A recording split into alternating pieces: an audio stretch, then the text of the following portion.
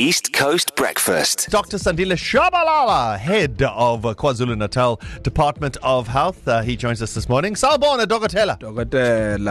Good morning, team. Good morning to you. Good morning to the East Coast listeners. Morning. You are joining us. You must accept that.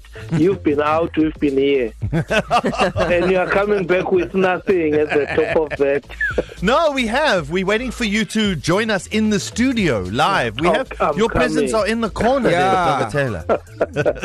I'm coming. And the calendars, please. Don't forget those calendars. We're still waiting. Halfway through Jan, we still don't have our calendars. Sky, don't do that. So, Dokotela, our children will be back at school tomorrow. Soon, students are going to be heading back to their institutions of higher learning. I suppose, as the Department of Health, how does the Department of Health School Health Program align right now with this period?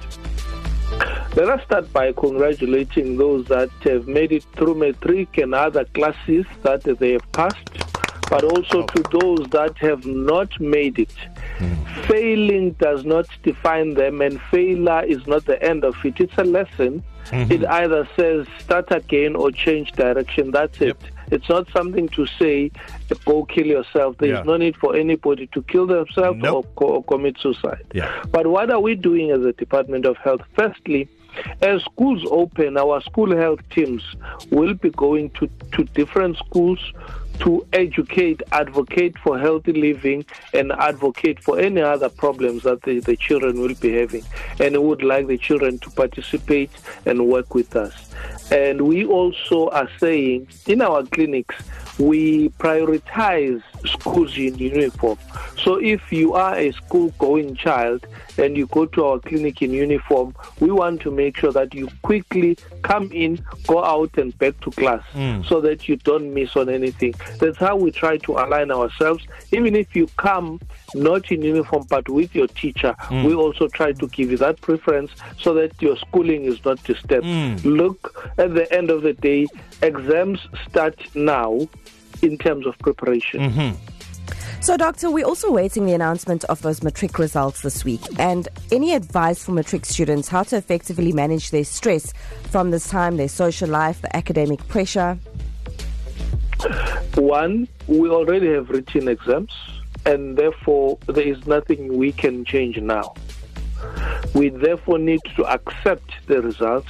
If you feel that your marks are not what you expected, there are processes you can follow within the department to remark your script. So let's follow those. But also quickly make a decision. Are you going back to matric, or you are continuing into all the other streams of tertiary education?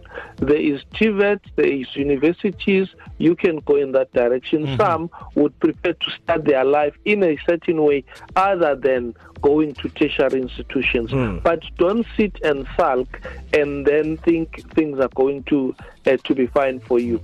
Two, at a social level, let us not pressurize them. They are not us. They are not to be compared with anybody.